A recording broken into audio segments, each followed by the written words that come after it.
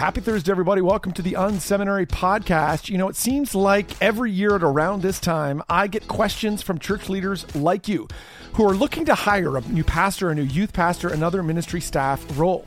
If you've been in the church world for any amount of time, you know that finding a long-term healthy fit is super tough, but it's critical for your church to truly thrive in what God is calling your church to. That's why I encourage churches to check out my friends over at Chemistry Staffing. Chemistry Staffing is committed to helping churches of all size, that's right, your size of church, to find a long-term healthy fit. In a world where the average pastor stays for only 3.5 years, the thing I love about Chemistry is they are working to help churches find someone who will stay for 5 years or longer, and I am convinced that they can help you do that. Right now, Chemistry is offering my listeners, you, the people who are listening in right now, an incredibly helpful download. I've been going through this, and this is amazing. It's really ripped out of their search process. It's a tool to really help you screen your resumes. So all you need to do is go to chemistrystaffing.com/unseminary to get your copy of Chemistry Staffing's resume screening tool playbook. It is a super helpful tool to help you really read through and understand resumes and to really understand your next step. It's a tool that they've developed from literally thousands of interviews, and it's going to help you. I want you to pick this up. It'll be super helpful for you. While you're there, go ahead and book a 30-minute consultation with their team. Chemistry wants to help your church. That's chemistrystaffing.com/unseminary. Again, that's chemistrystaffing.com/unseminary. Welcome to the unSeminary podcast. Are you looking for practical ministry help to drive your ministry further, faster? Have a sinking feeling that your ministry training didn't prepare you for the real world? Hey, you're not alone. Join thousands of others in pursuit of stuff that we wish they had taught in seminary. Buckle up and let's get started with this week's unSeminary podcast. Hey, everybody. Welcome to the unSeminary podcast. I am so glad that you have decided to tune in. You know, every week here on the podcast, we give you a church leader that you can kind of dive into their story and listen. Our hope is that you'll not only be inspired, but you'll also be equipped. And today is no exception. Super excited to have Kevin Davids with us. He is from a great church, 242 Community Church. It's a fantastic church. It was launched in 2005. They've got a bunch of locations in Michigan, which I love talking to church leaders who are in parts of the country that we don't normally think of as like, that's a place where fast growing churches are, because this is a tough community to serve. And this church is one of the fastest growing churches in the country. Kevin is executive pastor, campus and community life. Kevin, welcome to the show. So glad you're here. Yeah, thanks, man. Excited to hang out and talk about all the unseminary things that we need to leave. Nice.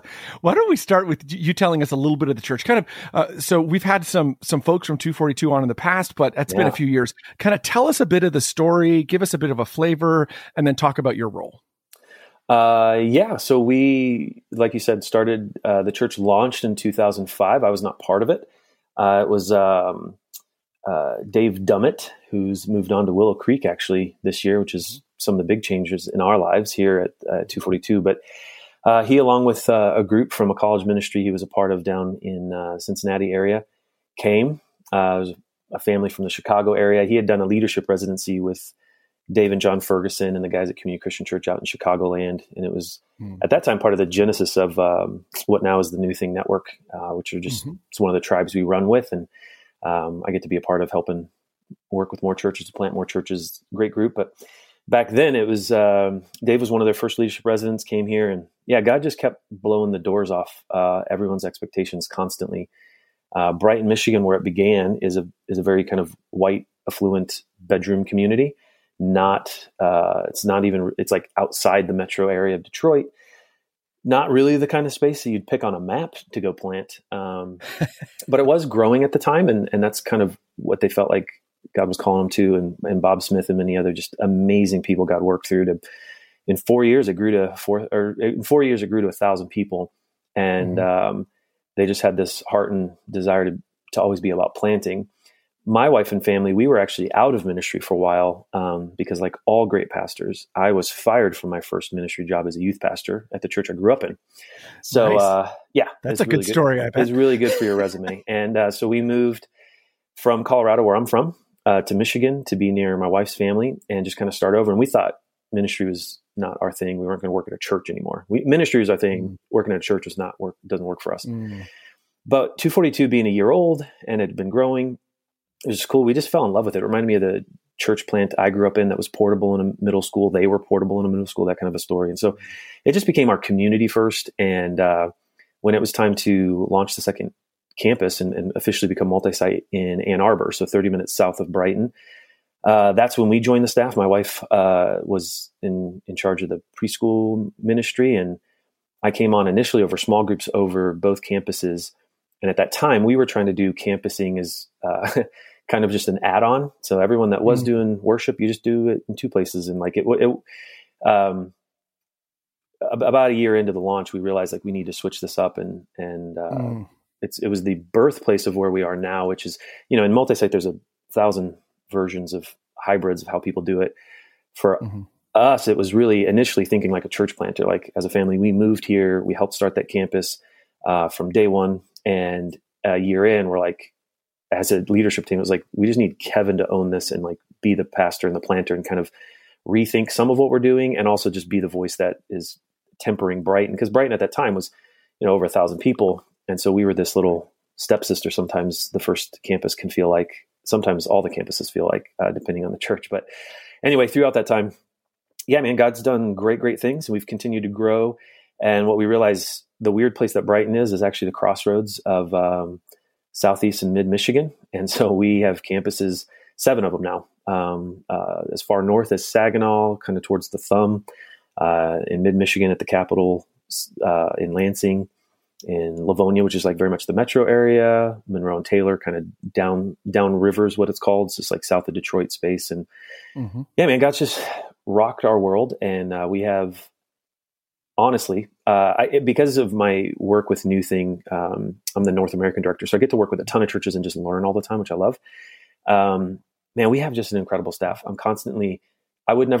lot of people look at 242 and they think we're innovative and we've grown so fast, but really we just steal other people's really good ideas and make them look like they're ours, or make them our own, or adapt them. But it's all I don't think we've innovated too many things really from scratch. But all that to say, we have an incredible staff. They're just really, really talented. And yeah, God keeps just growing. And as other churches kind of struggle and look to us, we've been able to coach lots of churches. We've been able to adopt a few. That's how a lot of our campuses has really come to be, because we were thinking about planting in a space. They were already there and friends, and it just kind of worked to just join forces, and it's helped us go farther, faster. Nice. But it's also so cool. Yeah. And so pre-COVID, man, God just kept growing us, and now I think we're like everybody. We have no idea how big our church is, and then our founding pastor left, so we're just making stuff up all the time. Nice. Yeah, this is fantastic. This is going to be a good story to kind of dig into, and I'm looking forward to learning from you today for sure. I grew up in Canada, so I'm Canadian. Don't hold it against me. And my dad, my dad's dad, my grandfather worked at the bridge there at Detroit, with the Windsor to Detroit bridge. So I spent a bunch of time in Detroit, and particularly because my grandfather was there, so we were there all the time. So did you grow up in Windsor or no? No. So we grew up about an hour, or most of my childhood was spent about an hour away from Windsor, in a place called Chatham, Ontario, which is about just an hour kind of inland. But we spent a lot of time in that part. My dad's family's all from down that part of the country. So it's a nice place to live. So why don't you tell us about your role? So how do you position yourself on the staff team? What does that look like today? Yeah. So my title is executive pastor, but I'm really not, at least for like the executive pastor types. They'd be so disappointed if they hung out with me. Cause I feel like I'm the executive pastor of cool stuff. And then we have another executive pastor. His name's Eric Rauch, a phenomenal leader. He's more of your traditional executive pastor, and he loves what he does, but I think it's all boring. If I had to worry about budgets and HR and stuff, I'd lose my mind. So I'm way more on the small group leadership development, love, culture. I'm one of the teaching pastors. So one thing unique about us that we've always tried to, we call it killing the celebrity. We don't want the church built around a person or personality. And so we've always tried to, our ideal is to teach in person. We have a couple video venues at this point, just because it takes time to develop the pipeline and stuff. But so I'm just one of the teaching pastors who rotates around teaching between campuses. So the evolution of that was I was the Ann Arbor campus pastor, and then I became the primary communicator there. I was teaching every other week. Dave Dummett, Brad Tate, one of our other teaching pastors, were the alternate weeks. And so it was the three of us, and between two campuses, we could make it work with, a little break every now and again. Well, then when we launched in Lansing, it was all three of us all the time. And we were really behind in the leadership, in the pipeline of developing teachers.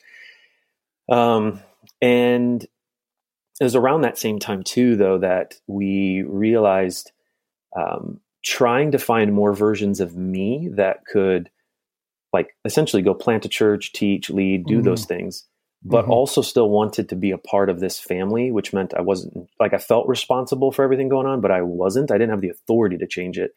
And that's where so much of my real formative leadership experience came in, of learning how, because I want to be on a team and I like being under good leadership and I want to provide good leadership.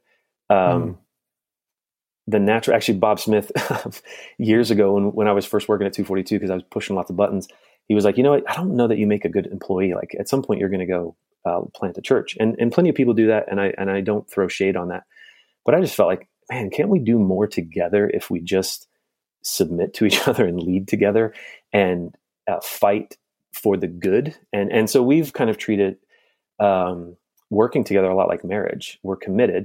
Doesn't mean we always like each other. And, but we're committed to like, could we do this together and build something different and not be about just one person? And to that effect, Dave Dummett left and went to Willow Creek this past year, right in the middle of COVID.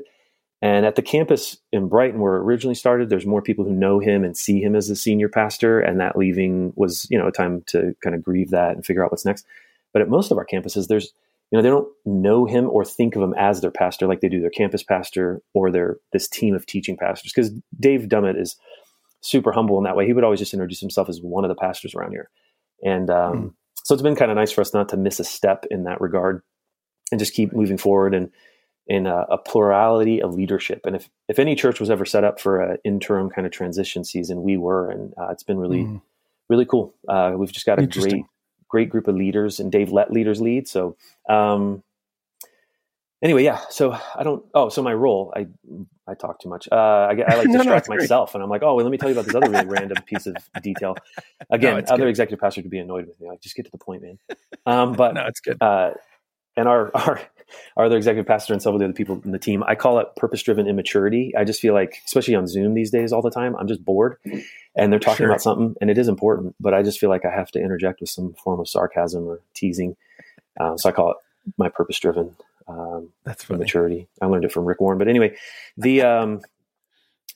so the role then, we were trying to find more people like me that wanted to be on a team and could be, a teacher, vision caster, that kind of a person who essentially could go plant a church on their own, but want to do this. And we just couldn't find that. Our first couple of really, really solid residents that came in to plant with us through their residency, we just realized, like, you need to go out and plant your own thing. Like, being here will actually just frustrate you. And so we got to be a part of a church called Mile City with a guy named Travis Whitaker. And then another one called Unite, just down the road from actually where I'm at here in Ann Arbor, with a guy named Chris Pasick in Unite Community Church. And just some great, great churches where we felt like we were going to actually slow them down, just like free them up, go do their thing. Versus like the campusing approach and just trying to be kingdom minded, like kingdom over church as much as possible. And so, and what was really cool in all of those, we sent people, money, and these residents out, and they weren't really far from some of our campuses and stuff. And yet God grew them and us in those same periods of time, which is just awesome in how the kingdom works. But so my role, we just decided at some point I needed to step out of directly leading the campus. And so our role now is we have 8 campus pastors actually today, and ninth one in apprenticeship. And their job is not teaching and those pieces. They're more of actually like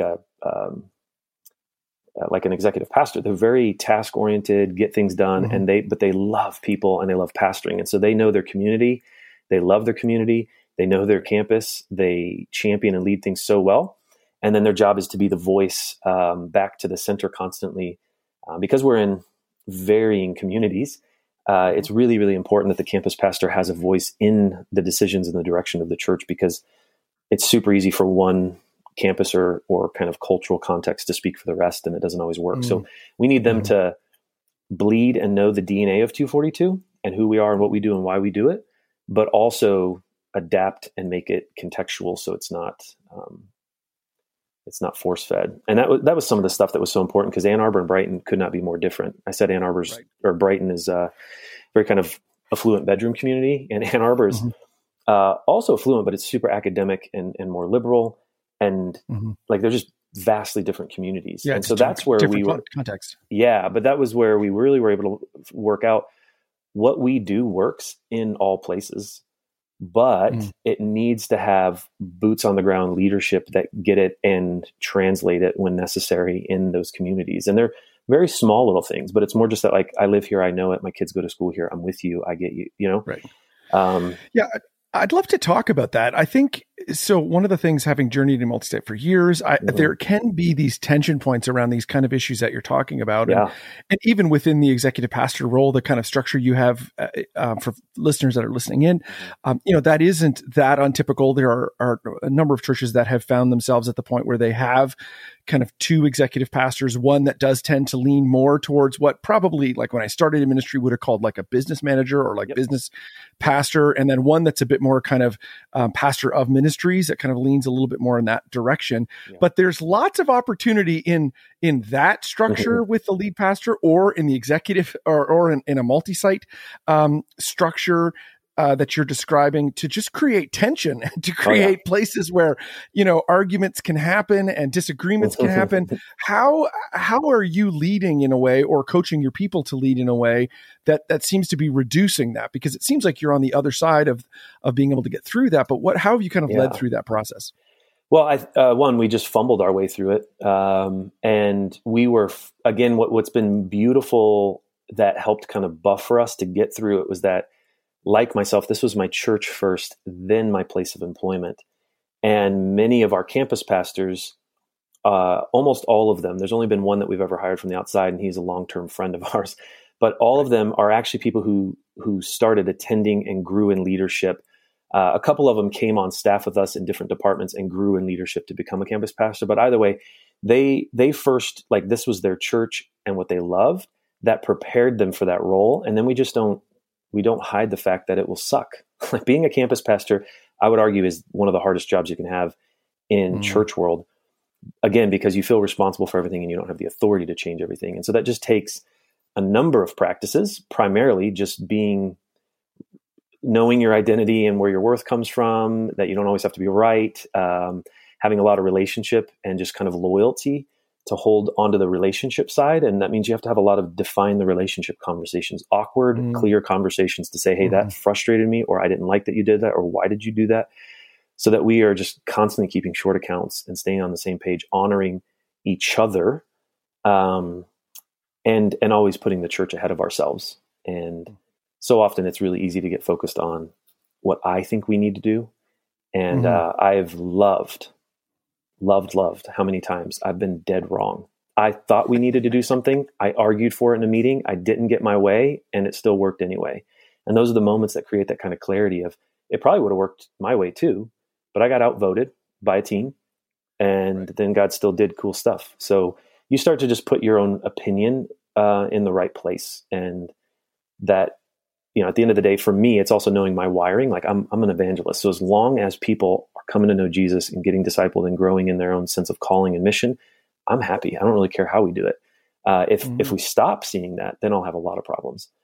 And so, for me, it's over time, as we fumbled through it, is learning to be really clear about, like, my own sense of calling, knowing very clearly what my boss's calling is.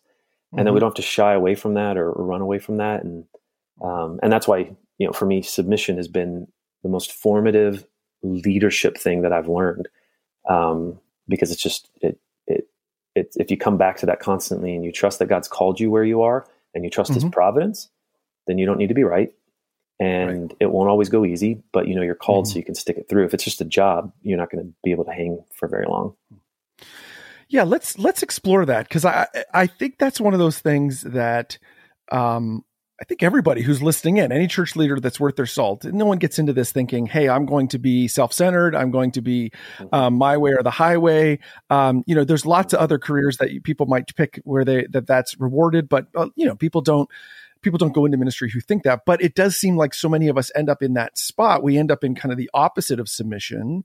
How are you cultivating, submission really as a posture in leadership? How are you fostering that, again, in yourself, in the people around you, in those relationships that you find yourself leading at the church? Yeah, part of it, the way I came to start to say it is that I realized being a good follower of leaders is what prepares you to be a good leader. I didn't realize that at first. What I knew, though, that helped me stay grounded in all the times, because especially the first 2 years of being a campus pastor, I wanted to quit 1,000 times, like 1,000 times. There's this ego and stubbornness and image. I just wanted to flip them off and be like, you guys figure it out. I'm out of here. I'm worth more than you know, and I work harder than you realize, and all that kind of stuff. Yes. Yep. But it was because this was my community first. I loved this place. And though I had seen made decisions that I was kind of like, I don't get that, or I don't care about that.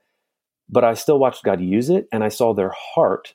And so I'd learned to trust their heart. So with Dave Dummett specifically, and then just like the whole leadership team, we had all become friends, and I trusted their heart. And so when there was a moment of mistrust, feeling called to this, I knew my job was to come back to trust. So that means I need to either have a clear conversation, I need to surrender that.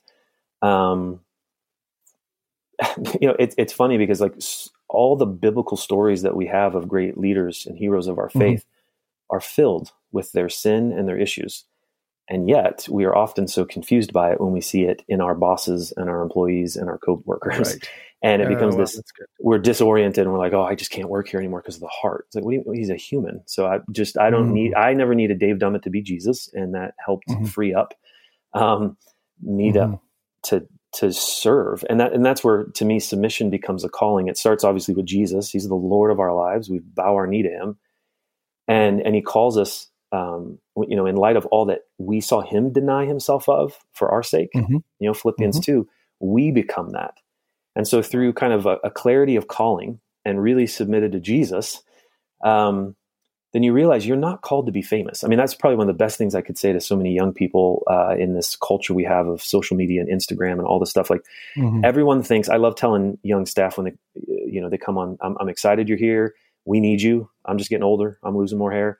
We need young people. But someone told me this when I was in my 20s, and I want to tell you this.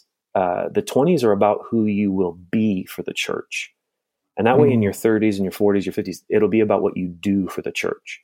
And so I know you're real excited and you got a lot, but the best thing you could be doing right now is be in submission, be mentored, give people access to all your business to challenge you and to form and shape you into the character of the person God needs you to be in 10 years. So who's the leader God needs you to be in 10 years? That's your job really right now. Like, yes, do worship or whatever your job is, but really it's about forming the character of the man or the woman God's calling you to be so that you can lead in the way that he'll need you to in 10 years. And that's just a call to submission. That's trusting that God's put me in this place. So therefore he's put these leaders over me. And that you're not called to be famous. I always go back to when I think of this often, I think of Jesus's like last sermon that we get from Matthew in Matthew 23. His first sermon's blessed are the, and his Matthew 23, it's woe to the, and it's us. It's woe to us religious leaders. And that we wouldn't, I would say, confuse our calling. And the calling then to the Pharisees from Jesus was just their emptiness, calling people to do things they weren't doing, et cetera, et cetera, et cetera. I think for us, it's like we just think we need to be famous. We need to have lots of followers. Other people should do the discipleship. We're too busy to do it. Like, where in the world can you can't define Christianity in any other way except baptizing people in the name of Jesus and teaching them to obey everything that he taught us. And so if you've outsourced that to other staff members or try to hire that, if you're not living that, I don't understand it. So it's about learning to have success defined by God's calling. And what I love in Matthew 23 that he defines very clearly is the greatest among you will be your servants. So learn to be a servant, become less. So not success defined by culture, but not even church culture, because church culture still does it. And it's one of the things I love. The bigger our church has gotten and the more people look to us to learn, the more I try to just tell them, we are not special. Like, we're just like you. Right. Every church I've ever worked with, known, everyone wishes they had more time, money, and people. We happen to have a lot of people, but we still struggle with time and money. And that's not success. The size of our church is not success. Getting a book offer is not success. A bunch of followers is not. It's, am I a servant? Am I helping people connect with God? Am I living into the calling that I had? And so God gave that to me in a lot of my frustrations early on, that my calling was to be obedient, not famous. And it was easy for me to kind of mix those two up and be like, I need the credit. And if I need the credit, then I'm probably not in the right spot. Yeah, absolutely. There is there's, I think, a natural inborn tension in our roles as executive pastors that does push on this particular issue, because a large portion of and I've said this to folks as they've come in as an executive pastor, is, a large portion of our job is actually, in a lot of churches, not in every church, but in a lot of churches, is actually looking at and understanding the skills and abilities and giftings of our lead pastor, right, and then filling in the gaps around that. 100%. And saying, that's the job. Hey, our job is to figure out, hey, what are those things that person isn't good at, can't do, doesn't want to do, all that. And so by definition, we are in that second seat. We're in a place of submission. And that can be hard for people, right? That can be hard for people to, to want to serve into that spot. Is there any piece of that you still find a bit of a rub? And how do you deal with that? How do you, when you come up against those pieces that you're like, gosh, I'm just not sure that I really want to keep doing this piece. What does that look like for you? Yeah, for me, it's still, I come back to calling all the time. Like, I just know God's called us here. And I'm just a very idealistic person. So I believe in what we're doing, and I want to be here long term. So that means I have to put up with stuff that I don't always like. And it's the same thing as marriage. That's why I think that's a healthy analogy. Like, and I know that my wife and I aren't unique. We love each other. That doesn't mean we always like each other, but we're committed to each other. And that's, if we would treat church not like a job, it is a family. We're part of the family of God. And then you layer in, I don't think a pastor in the world would disagree with me. And this doesn't mean you have to stay somewhere forever.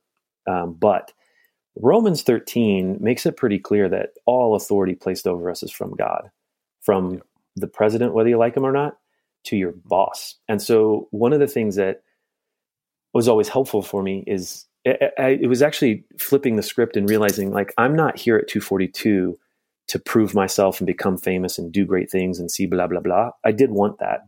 I wasn't always able to be totally honest about it, but that was definitely driving me. I needed to achieve, and I needed to be recognized. And that was me just trying to get my identity out of, we all misplace our identities all the time instead of having them rooted in Christ. So that's a big part of submission. But for me, it was the resilience of realizing my actual job is to make Dave Devlin better. If he's the person that God's placed over me, and my job is to be called to submit to him and serve him, well, what serves him best? Well, it's filling in where he's not good. Let me be what he's not good at. And together, that's where you create this collaborative power of being something that left to yourself you couldn't do. And I mentioned Bob Smith, and you guys had him on before. You cannot meet two people that are more different than each other than Bob and I in so many ways. And over, 13 years of working together, even longer when I was a volunteer, and so was he at the time, man, we just disagree, and we fight sometimes respectfully and in love, but we do not agree with each other. And there's just been a beauty in that. And it's the same beauty I see in my marriage with my wife. My wife is very type A and strong and ferocious, and I love her. And she's not shy. And so without my wife being who she is in my life, I would not see some of the things that I've really had to work on in life. And Bob Smith's been like that, and other leaders, if we allow them. So in the same way that marriage can make you more holy, that thing we say, same thing is true in leadership. Your leadership structure, regardless how good or bad they are, can make you more holy as you learn to be obedient, to be in submission, into making them successful, and into following the steps in the calling that God has for you. One of the ways I would talk about that with leaders a lot, and would say that to anybody feeling really frustrated with their, especially if you're a campus pastor out there, or an executive, either executive pastor, I'm frustrated with I can't always get along with my lead pastor, or I'm a campus pastor and I feel annoyed with the center or the central service or whatever it is. It's, all right, well, are you called to this? Yeah. Okay, then stop talking about that.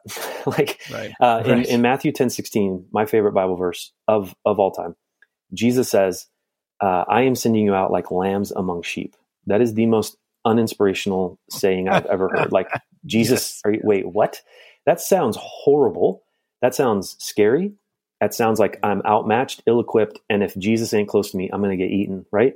And so if he's the great shepherd, leadership starts with knowing him, spending a lot of time with him every day, abiding, resting, sitting in silence with him, growing in relationship, knowing his word, all that stuff. So that out of that, and really like Sabbathing, and like just doing the things Jesus did, adopt his lifestyle, do those. And then you can step into the calling God has for you, whether anybody ever gives you the recognition or the knowledge or the credit. You're being faithful to what God's called you to, and that's the calling, and that's what matters. And so the sheep among wolves thing to me is always funny because it sounds horrible and scary and ill-equipped and outmatched. And yet that's what Jesus is saying following him looks like. And so yes. For me, I see submission as a form of chosen suffering. I can, as an American, focus on my freedoms. As a leader, say, I don't need you to tell me. Or when I think, especially in our culture, like so many of the teachings that Jesus told us that it's in the suffering where real blessings will be that just are different than anywhere else. Well, we don't really suffer for Jesus all that much in our culture. And to me, submitting to my leadership is a form of chosen suffering that says, I might not get the credit and it might not go all the ways I want, but I know God's called me here and I'm going to serve and make my boss more successful. And I will privately confront and define relationship and have those honest conversations. But publicly, I'm going to champion him, support him, and be loyal to him. And one of the ways I talk about that is like, because it's always so easy to criticize, right? We all know there's always a way to criticize any leader about anything or any church because churches aren't perfect. Mm-hmm. And so for me, it was always just knowing if my job's to do unto others as I would have them do to me, give the mercy that I would like to receive, then I also want to follow in the way that I would want to be followed. And so I'm going to support my boss, my leaders, my elders, whoever.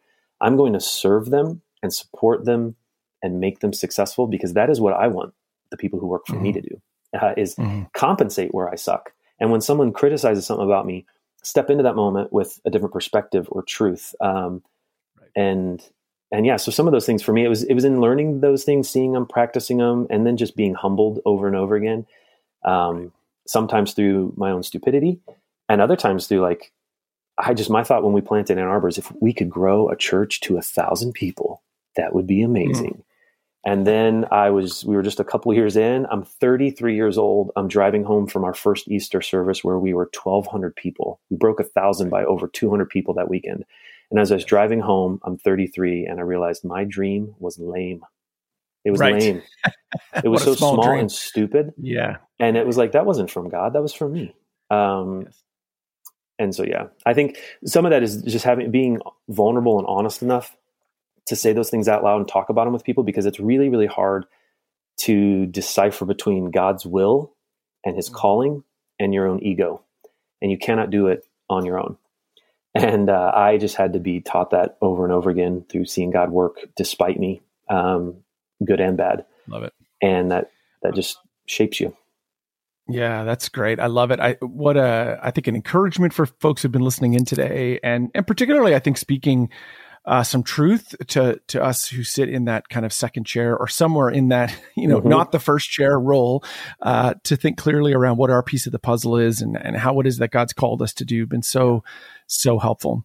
Anything else you'd love to share with us before we wrap up today's episode? Yeah, I'd say there's 1,000 things to talk about and learn and whatever, but if that is pricking something inside of you, I highly recommend a couple of books. When I saw the book come out, I was like, dang it, that's a book I want to write.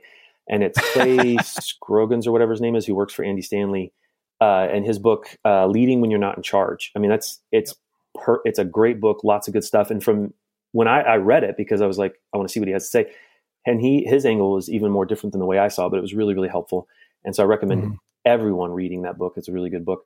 But two other really good books, because I feel like so much of our lack of submission comes out of a desire to fight for something that we haven't fully entrusted to God yet. So it's some part of us that needs affirmation and whatnot. And learning to, we have ambitions, we should dream big, but it's only if the Lord wills, right? And so there are two really good books. One's by David Lomas called The Truest Thing About You, and the other is by an author named Alicia Britcholi called Anonymous. And they are two books that I recommend. Those are the two books I recommend the most for people to read, other than the Bible, because they, for me, were so formative, and they continue to have that effect on people that read them, because it just really challenges the Western culture that we've been discipled in, and about how to really understand the truest thing about you, and about what it is to be in Christ and live that way and lead that way. Yeah, very good. So I say, I mean, to me, it's just keep learning. And the other best thing I've ever done is just given people full permission to be in my business and be totally honest about my fears, my frustrations.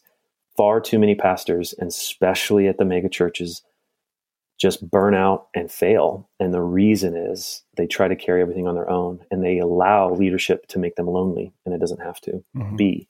So don't let it be. Well, this has been so good. I really appreciate. We'll link to those books in the show notes, and we had Clay on the podcast in the past too. We'll link to that one as well. So nice. I really appreciate you being here today. If people want to track with you or with the church, where do we want to send them online? How do we want to get them? I know you're trying to build a platform, right, and have everybody. No, I'm just kidding. Well, that's what's so funny is I am so disappointing on this front. I have no social media for a purpose, and it was growing out of this. A lot of these lessons I'm talking about, I can't handle it. Social media to me, it's too much of my own ego, and I get cynical and critical. I start comparing, and I start, looking to what other people are saying about me or thinking about me before God's word every day. And I can't. So I'm off all of it. My life's a ton better. I have so much less stress and worry in my life. I love it. So they can just send me an email. I'm just kevin.davis@242community.com. I love meeting and working with people. They can also send Kevin Davis at newthing.org. That's our North American stuff that we do working with churches. So love to connect with people. And yeah, you can go on our church website, I guess. I don't know. Yeah, that's good. If you email me, then I'll email you back, and you can have my cell phone. I'm super available. I'm just not on social media. So that's great. Easily that's accessible. Really well, I really appreciate you being on the show today. Thank you so much for just pastoring us and helping us today. I really appreciate that. Thank you so much. Yeah, thanks for having me on. Thank you for tuning in to this week's unSeminary podcast. Don't be shy. We'd love to connect. Check out unSeminary Inbox. You can sign up at unSeminary.com, and we'll send you helpful training resources every week. Plus, you'll gain immediate access to our exclusive members area with tons of resources you can use. Connect with Rich on Twitter @RichBirch or through email, rich@unseminary.com. Don't forget to check out the show notes for this episode at unseminary.com. It includes links to what we talked about today and more. Leave a comment. We'd love to hear from you. Did you enjoy today's episode? Drop by iTunes and leave a review. Thanks again for tuning in to this week's unSeminary podcast. Join us next week when we'll learn more stuff we wish they taught in seminary.